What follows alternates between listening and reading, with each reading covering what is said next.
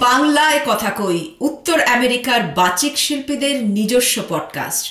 এই পডকাস্টে আপনারা শুনতে পাবেন উত্তর আমেরিকার বাচিক শিল্পীদের উপস্থাপিত আবৃত্তি, শ্রুতিনাটক, গল্পপাঠ, সাক্ষাৎকার এবং আরও বিভিন্ন স্বাদের অনুষ্ঠান। সঙ্গে থাকুন, শুনতে থাকুন, আমি বাংলায় কথা কই। সাবস্ক্রাইব করুন Apple podcast, Spotify, Google podcast, Stitcher বা আপনার পছন্দের অ্যাপে। প্রতি শুক্রবার আমি বাংলায় কথা কই, উত্তর আমেরিকার বাচিক শিল্পীদের নিজস্ব পডকাস্ট। আজকের পর্বে আপনারা শুনবেন সৌরভ আড্ডোর কলমে কৌশিক মজুমদারের কণ্ঠে শ্রুতি গল্পপাঠ বিচারের অন্তরালে গল্পটির দ্বিতীয় পর্ব।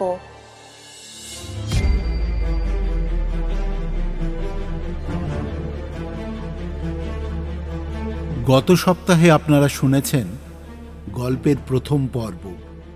মুর্শিদাবাদের নবাব মহলের বিশেষ অস্থায়ী কারাগারে এক ঘৃণ্য অপরাধের সাজাতে বন্দিনী প্রাক্তন নবাব মুর্শিদ কুলি খাঁয়ের পেয়ারের ছোট বেটি করিমুন্নেসা বেগম। সেই কারাগারের দ্বাররক্ষী জিতেন্দ্রর কাছে নবাবী আদেশনামা নিয়ে হাজির হয় নবাব সুজাউদ্দিনের বিশেষ সেনার 4 জন, এবং আদেশ অনুসারে তারা বেগমকে নিয়ে রওনা দেয় গন্তব্যের উদ্দেশ্যে। অপরদিকে মৃত্যুদণ্ডপ্রাপ্ত পালিতা কন্যা করিমুন্নেসা বেগমকে যে কোনো উপায়ে বাঁচাতে মরিয়া বড়ি বেগম। গন্তব্যে পৌঁছায় বিশেষ সেনার 4 জন সহ জিতেন্দ্র ও তার সঙ্গী। শুরু হচ্ছে বিচারের অন্তরালে দ্বিতীয় পর্ব।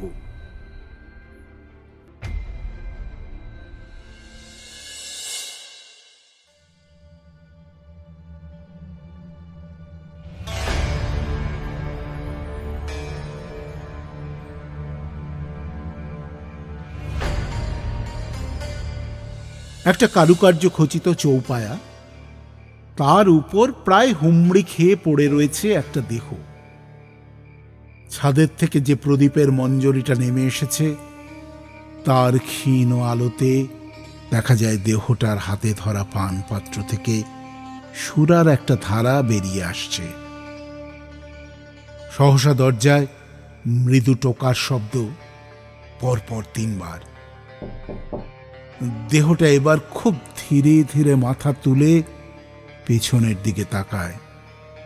তারপর প্রায় অস্ফুটে ডাক দেয়, প্রহরী, প্রহরী। এতক্ষণ বোঝা যায়নি পেছনের দরজার গা ঘেঁষে একজন প্রহরী দাঁড়িয়েছিল। পরনের গাঢ় সবুজ পোশাক অন্ধকারে প্রায় মিশে গেছে। সে এবার দরজাটা খুলে একদিকে সরে দাঁড়ায়। দরজার ওপাশে দাঁড়িয়ে থাকা বৃদ্ধ নারী মূর্তি কক্ষের মধ্যে প্রবেশ করে। বড়ি বেগম। সরফরাজ, তোমার কি দিমাগ খারাপ হয়ে গেছে? তুমি এই সময় মদ খাচ্ছ? নৌসেরি বানু বেগমের কণ্ঠস্বরে সমস্ত কক্ষটা গমগম করে উঠল। সামনের দেহটা এবার টলমল পায়ে উঠে দাঁড়ায়। সামনের দিকে মাথাটা একটু ঝুঁকিয়ে বলে, আদাব নানি যান। সেদিন তোমার আম্মি আর আমি তাহলে ঠিকই করেছিলাম তোমাকে সিংহাসনে না বসিয়ে।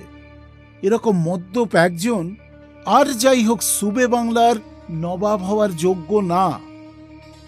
বড়ি বেগমের কণ্ঠস্বরে তীক্ষ্ণতা প্রবল। এছাড়া আমি আর কি করতে পারি? নানাজান তো আমাকেই নবাব নির্বাচন করে গিয়েছিলেন। সেদিন যদি আমি আর আপনি বাধা না দিতেন তাহলে। সরফরাজের মদিরা জড়ানো কণ্ঠ ভেসে আসে। সেদিন যদি না আটকাতাম তাহলে এই যে তুমি এখনো বেঁচে আছো সেটাও আর থাকতে না। শরাবের ঘোরে তুমি বোধহয় ভুলে গেছো তোমার পিতা সুজাউদ্দিন সেদিন কত বড় সেনা নিয়ে এই মুর্শিদাবাদের তখ্ত দখল করতে এগিয়ে আসছিল। ওই সেনার পুরোভাগে কে ছিল তাও কি ভুলে গেছো? আলীবর্দী খাঁ আর তোমার চাচা হাজি। আর এটাও তোমাকে মনে করিয়ে দিই, দিল্লির সম্রাট মোহাম্মদ শাহ এতে সহায়তা করছিলেন। সব জানি নানিজান, সব জানি, বুঝতেও হয়তো পারি, কিন্তু সেদিনে তোমাদের ওই সিদ্ধান্তের ফলেই আজ আমি আব্বার অধীনস্থ সামান্য এক দেওয়ান। যে সর্বনাশ, যে আত্মীয় হত্যা ঠেকানোর জন্য সেদিন আমাকে তখ্ত ছাড়তে বলেছিলে, আজ তা কি ঠেকানো যাচ্ছে? সরফরাজ প্রগলাভের মতো বলতে থাকে। নৌসারি বানু বেগম এবার খানিকক্ষণ চুপ করে থাকে। চোখের কোণ ঠেলে বেরিয়ে আসা জলটাকে আর শাসন করল না। খানিকটা এগিয়ে এসে সরফরাজের একদম কাছে এসে দাঁড়ালো। তারপর ধীরে ধীরে বলল, আমি আজ তোকে অনুমতি দিচ্ছি, তুই বিদ্রোহ কর, তুই বিদ্রোহ কর ওই লম্পট নবাবের বিরুদ্ধে। বড়ি বেগম বা সরফরাজ কেউই খেয়াল করল না যে তার কথাটা শেষও হলো না, তার আগেই দেওয়ালের পাশ থেকে এক কালো ছায়া মূর্তি দরজার ওপাশের কালো অন্ধকারে মিশে গেল। তার সম্ভব নয় নানি, সমস্ত সেনা আব্বুর অধীনস্থ, এমনকি এখন তো প্রজারা অবধি নবাব সুজাউদ্দিনের গুণগান করছে, বিশেষ করে এই সাজাটা ঘোষণার পর থেকে। এখন নবাবের বিরুদ্ধে বিদ্রোহ করা মানে জনগণকে খেপিয়ে দেওয়া। এমনিতেও তারা এতদিন ভয় ভয় ছিল নিজের বাচ্চাকে নিয়ে, আর আজ যখন দোষীর মৃত্যুদণ্ড। সরফরাজ ধীরে ধীরে মাথা নাড়ায়। কিন্তু আজিমুন্নিসা শুধু আমার মেয়ে না, তোরও তো মা। নিজের মায়ের জন্য তোর কষ্ট হচ্ছে না? বড়ি বেগমের চোখ থেকে টপ টপ করে 2 ফোঁটা জল সরফরাজের হাতের উপর পড়ল। এবার সরফরাজও বেশ খানিকক্ষণ চুপ। তারপর ধীরে ধীরে বলে, কষ্ট হচ্ছে, খুব কষ্ট হচ্ছে, আর তাই তো। কথাটা শেষ করতে পারে না সে, ঝরঝর করে কেঁদে ফেলে। তারপর ধপ করে মাটিতে বসে পড়ে। এবার দ্রুত হাতে চৌপায়ার উপর রাখা পানপাত্র থেকে বাকি মতটুকু গলায় ঢেলে নেয়। মাথাটা মাটির দিকে ঝুঁকে যায়। মাথার লম্বা চুলের ডগা বেয়ে নেমে আসা ঘামের সাথে চোখের জল বিন্দু বিন্দু হয়ে ঝরতে থাকে মাটিতে। আদাব বড়ি বেগম। একটা চাপা মেইলি কণ্ঠ প্রায় অস্ফুটে দরজার সামনে। শুনে সেদিকে ঘোরে নৌসারি বেগম। জারিনা, এই সময়? তবে কি কোনো খাস খবর আছে? না হলে তো এই সময় তার এই নবাবজাদার মহলে আসার কথা না, বিশেষত যখন চারদিকে এত পাহারা। বড়ি বেগমের ইশারায় তাকে প্রবেশের অনুমতি দেয়। তার এই খাস জেনানাটিকে সে বেগম আজিমুন্নিসাকে যেখানে বন্দি করে রাখা হয়েছে সেখানে 24 ঘন্টা নজর রাখার ভার দিয়েছিল। জারিনা এগিয়ে এসে ফিসফিস করে বড়ি বেগমের কানের কাছে কিছু একটা বলল। সাথে সাথেই যেন শিউরে উঠল নৌসারি বানু বেগম। চোখে মুখে আতঙ্কের ছাপটা বেশ স্পষ্ট। হাত তুলে জারিনাকে বিদায় জানিয়ে একবার সরফরাজের দিকে তাকায়। সরফরাজ তখনও একই রকম ভাবে মাথা ঝুঁকিয়ে বসে আছে। অপদার্থ একটা। নিজের মনে মনে একবার বেশ বিরক্ত হয় বড়ি বেগম। আজিমুন্নিসাকে বাঁচানোর শেষ অবলম্বন ছিল সরফরাজকে দিয়ে রাজদ্রোহ করানো, কিন্তু এখন সেই সম্ভাবনাও আর নেই। তার উপর জারিনা যা বলে গেল তাতে সময়ও আর নেই। যে সাজা কাল হওয়ার ছিল তা নাকি আজ রাতের এই ঘন কালো আঁধারের চাদর গায়ে জড়িয়ে আর কিছুক্ষণ পরেই সংঘটিত হতে চলেছে। আর এক পল নষ্ট করা যাবে না। নৌসারি বানু বেগম এবার দ্রুত পদে দরজার দিকে এগিয়ে যায়। নানি যান, নানি যান, আম্মি সত্যি সত্যি ছোট ছোট বাচ্চাদের কলজে খেত, তাই না? পেছন থেকে সরফরাজের জড়িত কণ্ঠস্বর। দরজার ঠিক কাছেই থমকে দাঁড়ায় বড়ি বেগম।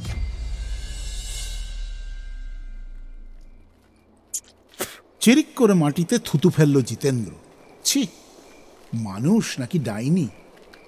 না হলে এরকম করে কেউ দিনের পর দিন ছোট ছোট শিশুর কলচে খেতে পারে, তাও আবার অসুখ সেরে যাবার পরও?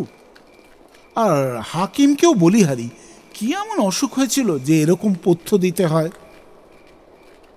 জিতেন্দ্রর নিজেরও একটা 3 বছরের ছোট মেয়ে আছে। মাসখানেক আগে যখন ছুটির পর এই মুর্শিদাবাদে ফিরে এলো, তখন বউটাকে অনেকবার সাবধান করে এসেছে, মেয়েকে যেন কোনোভাবেই একলা না ছাড়ে। যেভাবে একের পর এক গ্রাম থেকে বাচ্চা উধাও হচ্ছিল, তাতে গাঁয়ের সব বাচ্চার বাবার মতো সেও খুব ভয় ভয় ছিল।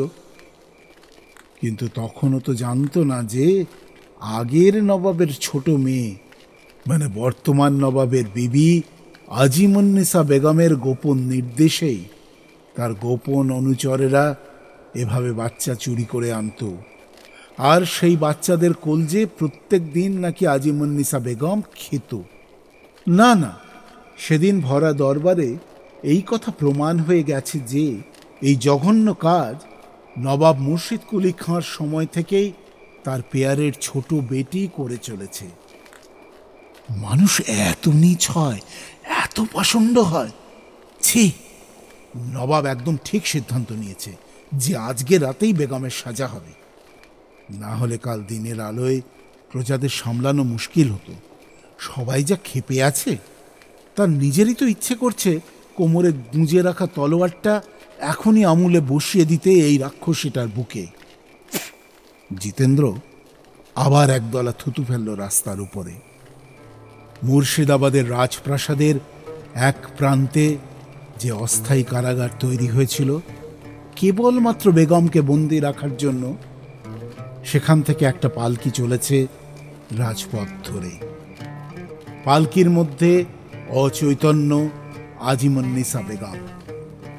যে 4 জন নবাবের ফরমান নিয়ে এসেছিল তারাই পালকিটা বয়ে নিয়ে চলেছে।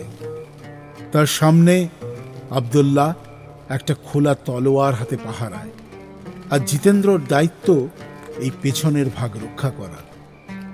ওরা ছাড়াও ওই 4 জন যে উচ্চ প্রশিক্ষিত সৈনিক তা আর আলাদা করে বলে দিতে হয় না। আরো 5 জন বাঁদী তার ঠিক সামনেই চলছে। যতই হোক নবাবের বেগম, তাই শেষ মুহূর্ত অবধি ওরা আজিমুন্নিসার সাথেই থাকবে। যদিও এই মুহূর্তে সংজ্ঞাহীন বেগমের কিছুই প্রয়োজন নেই, তবুও যদি কোনো অসুবিধা হয়। জিতেন্দ্র এবার একটু এগিয়ে গিয়ে পালকির ঠিক পাশে চলে আসে। পালকির পর্দা অল্প ফাঁক, তার থেকে একটা ফর্সা হাত চোখে পড়ছে। কোনোদিন চোখে না দেখলেও সে শুনেছিল আজিমুন্নিসা বেগম নাকি অসাধারণ সুন্দরী। কত পুরুষ পতঙ্গ যে ওই রূপে জ্বলে পুড়ে মরেছে রাতের পর রাত, কে জানে। কিন্তু তার চেয়েও যেটা অসাধারণ ছিল তা হলো তার ব্যক্তিত্ব। তার চোখের দিকে তাকিয়ে কথা বলার ক্ষমতা কারোর নেই, এমনকি বর্তমান নবাবেরও না। আর বেগমের রাজনৈতিক এবং কূটনৈতিক জ্ঞানের কথা সুবে বাংলার কেউ জানে না এরকম নেই। কিন্তু তা সত্ত্বেও একটা মানুষ এভাবে নরখাদক কি করে হতে পারে?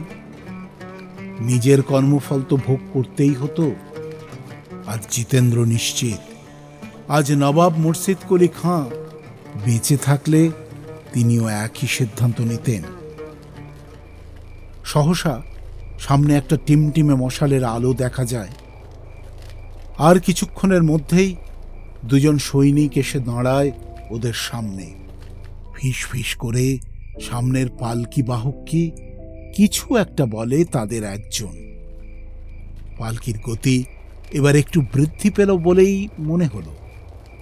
তার অল্প কিছুক্ষণ পরেই পূর্বের সেই মসজিদের সিঁড়ির নিচের কবরের বাইরের অপ্রশস্ত স্থানে এসে দাঁড়ায় তারা। পালকিটা মাটিতে নামিয়ে রাখার সাথে সাথেই একটা ভারী পায়ের শব্দে একটু চমকে উঠেছে জিতেন্দ্র।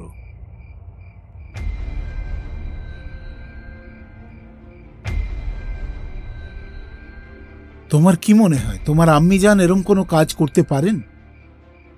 সরফরাজের দিকে স্থির দৃষ্টিতে তাকিয়ে থাকেন নৌসেরা বানু বেগম। কি জানে, আমার সব যেন কেমন গুলিয়ে যাচ্ছে। অপর প্রান্ত থেকে একটা দ্বিধাগ্রস্ত কণ্ঠ ভেসে আসে। বেশ কিছুটা সময় চুপ করে দাঁড়িয়ে থাকে বড়ি বেগম। তারপর ধীরে ধীরে বলে, তাহলে ওর সাথে শাস্তি আমারও প্রাপ্য, কারণ কলজেটা লোকের পুত্র হিসেবে আমি মানিয়ে দিতাম, আর সেটা মানুষের না, বকরির। কথাটা শেষ করেই কক্ষ থেকে দ্রুত বেরিয়ে আসে নৌসারি বেগম। সামনের টানা বারান্দা দিয়ে দ্রুত হাঁটতে শুরু করেন, তবে নিজের মহলের দিকে না, বরং উল্টো দিকে। অনেকটা দেরি হয়ে গেছে। সরফরাজের কাছে সাহায্য প্রত্যাশা করার বদলে নিজে এতক্ষণ চেষ্টা করলে হয়তো জিন্নাতের সাজাটা আটকানো যেত। হ্যাঁ, জিন্নাতুন্নিসা বা আজিমুন্নিসাকে তো ওই নামেই ডাকত সে। কত স্মৃতি চোখের সামনে ভিড় করে আসছে। জিন্নাতের অস্ত্র শিক্ষা, তার পড়াশুনো সব যেন ভিড় করে আসছে স্মৃতির পটচিত্রে। চোখে টলটল করতে থাকা জলটা চোখেই আটকে আরো দ্রুত হাঁটতে থাকে নৌসারি বানু বেগম। আদাব বড়ি বেগম, আপনি ওইদিকে কোথায় যাচ্ছেন? সহসা তিনজন খয়ের রঙের পোশাক পরা সৈনিক তার পথ রোধ করে দাঁড়ায়। এরা যে সুজাউদ্দিনের খাস সেনা তা তার অজানা নয়, কিন্তু এরা এখন এই মহলে কেন, আর তার পথরোধ করার অধিকার বা সাহস পেল কোথা থেকে? বেত্তামিজ, আমাকে এই প্রশ্ন করার গুস্তাকি তোমাদের হয় কি করে? রাগে ফুঁসতে ফুঁসতে বড়ি বেগম উত্তর দিল। তার কথার কোনো উত্তর না দিয়ে একটা ফরমান এগিয়ে দিয়ে পূর্বের সৈনিক বলল, দেশদ্রোহে প্ররোচনা দেওয়ার অপরাধে আপনাকে নজরবন্দি করার হুকুম দিয়েছেন নবাব। সৈনিক তিনজন এবার বড়ি বেগমকে ঘিরে দাঁড়ায়। নৌসারি বানু বেগম স্থানুবৎ হয়ে যায়, তারপর কাঁপতে কাঁপতে মাটিতে বসে পড়ে।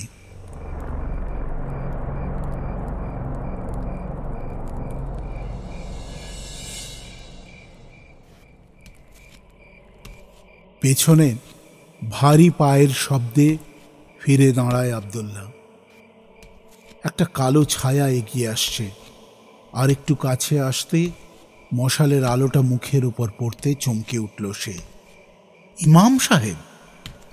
ইমাম নিজে এসেছেন এই সাজা দিতে, আর হবে নাই বা কেন? যে ভয়ঙ্কর সাজা দিয়েছেন নবাব, তাতে ইমামের নিজে আসাটাই স্বাভাবিক। আর ইনি তো নবাবের খাস লোক, তাই নবাব নিজে না আসলেও এই গুরুদায়িত্ব তো কোনো বিশ্বস্ত হাতে অর্পণ করবেন, সেটাই স্বাভাবিক। ইমাম এগিয়ে এসে চাপা অথচ গম্ভীর স্বরে জানতে চান, হাকিমকে দাফন করা হয়েছে? একটু আগের যে চারজন সেনা কালো কাপড়ে মোড়া ভারী বোঝাটা নিয়ে এসেছিল, তাদের একজন এগিয়ে এসে বলে, জি হ্যাঁ, ওই যে বাইরের কবরটাতে, বলে মসজিদে ওঠার সিঁড়ির বাঁ দিকটা নির্দেশ করে। তারপর ফের বলে, কিন্তু উনি তখনও বেঁচে ছিলেন, তাই আবার কথাটা শেষ হয় না। তার আগেই আব্দুল্লাহকে যে সৈনিক ফরমান দিয়েছিল সে বলে, এবার পরের কাজ শুরু করো, ভোরের আগেই সাজা বলবৎ করার নির্দেশ আছে। পাঁচজন বাঁধি এগিয়ে আসে। তারা ধীরে ধীরে পালকি থেকে আজিমুন্নিসা বেগমের দেহটা নামিয়ে নিয়ে আসে। সাজা হবার সময়ও যাতে বেগমের দেহ কোনো পুরুষ না স্পর্শ করতে পারে, সেই ব্যাপারে নবাবের স্পষ্ট নির্দেশ আছে। বেগমের দেহের মৃদু উত্থান পতন স্পষ্ট। মশালের মৃদু আলোতেও তার রূপ দেখে আব্দুল্লাহ মনে মনে বলে, এতদিন ঠিকই শুনেছি বেগম সত্যিই ডানাকাটা পরী, কিন্তু কিন্তু পরী কি সত্যি এত নিষ্ঠুর হয় যে মানুষের কলজে খেতে পারে? বাঁদিরা কোনো রকমে ধরাধরি করে সিঁড়ির নিচের কবরখানায় বেগমের দেহটা নিয়ে যায়। তারপর একটা মখমলের কাপড়ের উপর শুইয়ে দেয়। এই কবরখানা আজিমুন্নেসা বেগম নিজে বানিয়েছিল নিজের পিতা মুর্শিদ কুলি খাঁর অনুকরণে। তার ইচ্ছে ছিল মৃত্যুর পর এই সিঁড়ি দিয়ে যতজন মানুষ মসজিদে যাবে তাদের পায়ের ধুলোতে তার জীবিত অবস্থার সমস্ত পাপ ধুয়ে যাবে। সেদিন কে জানত কি জঘন্য পাপ তিনি দিনের পর দিন করে চলেছেন, আর তার ফলশ্রুতিতে তাকে নবাব এই সাজা দেবেন। ইমামের নির্দেশে এবার একজন বাঁদি এগিয়ে এসে বেগমের অচেতন দেহর উপর পবিত্র জল ঢালতে শুরু করে। সহসা জিতেন্দ্রর মনে হলো বেগমের দেহটা যেন একটু কাঁপছে। তবে কি বেগমের হুঁশ ফিরছে? বেগমের দেহের মৃদু কাঁপুনিটা যে বাকিদেরও নজর এড়ায়নি সেটা সে বুঝতে পারল। আগের সৈনিক একটু এগিয়ে এসে ছোট একটা শিশি বেগম আজিমুন্নিসার নাকের কাছে চেপে ধরেন। বেগমের দেহটা পুনরায় নিস্তেজ হয়ে যায়। 5 জন বাঁদি বাদে বাকিরা এবার বাইরে বেরিয়ে আসে। বেশ কিছুক্ষণ পর তারা আবার খুঁড়ে রাখা কবরের কাছে ফিরলে দেখা যায় বেগমকে কাফন পরিয়ে দেওয়া হয়েছে। ইমামের নির্দেশে এবার বেগমের অচৈতন্য দেহ কবরের মধ্যে নামানো হয়। তিনি মৃদুস্বরে বলতে থাকেন, বিসমিল্লাহি ওয়ালা মিল্লাতি রাসূলিল্লাহ। বেশ কিছুক্ষণ সবাই নিশ্চুপ। বাইরের আকাশ যেন থম মেরে দাঁড়িয়ে আছে। একটা গাছের পাতা অবধি নড়ছে না। হঠাৎ বহুদূর থেকে কোন রাত জাগা পাখি ডেকে ওঠে। ইমাম এবার এক মুঠো মাটি বেগম আজিমুন্নিসার জীবন্ত দেহের উপর ছড়িয়ে দেন।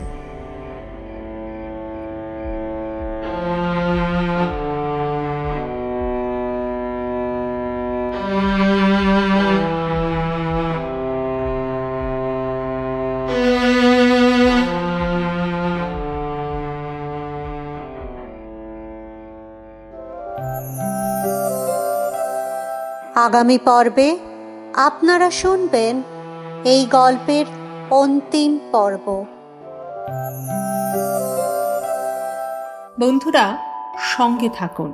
আপনি যদি আমি বাংলায় কথা কই পডকাস্টের সঙ্গে যুক্ত হতে চান তাহলে অবশ্যই যোগাযোগ করুন আমাদের সাথে।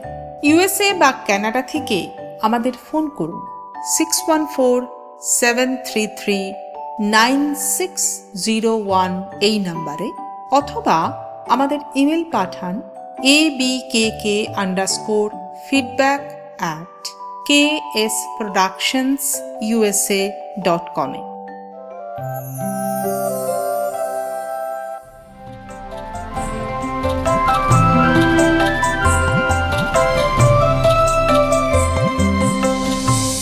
এতক্ষণ আপনারা শুনছিলেন আমি বাংলায় কথা কই উত্তর আমেরিকার বাচিক শিল্পীদের নিজস্ব পডকাস্ট।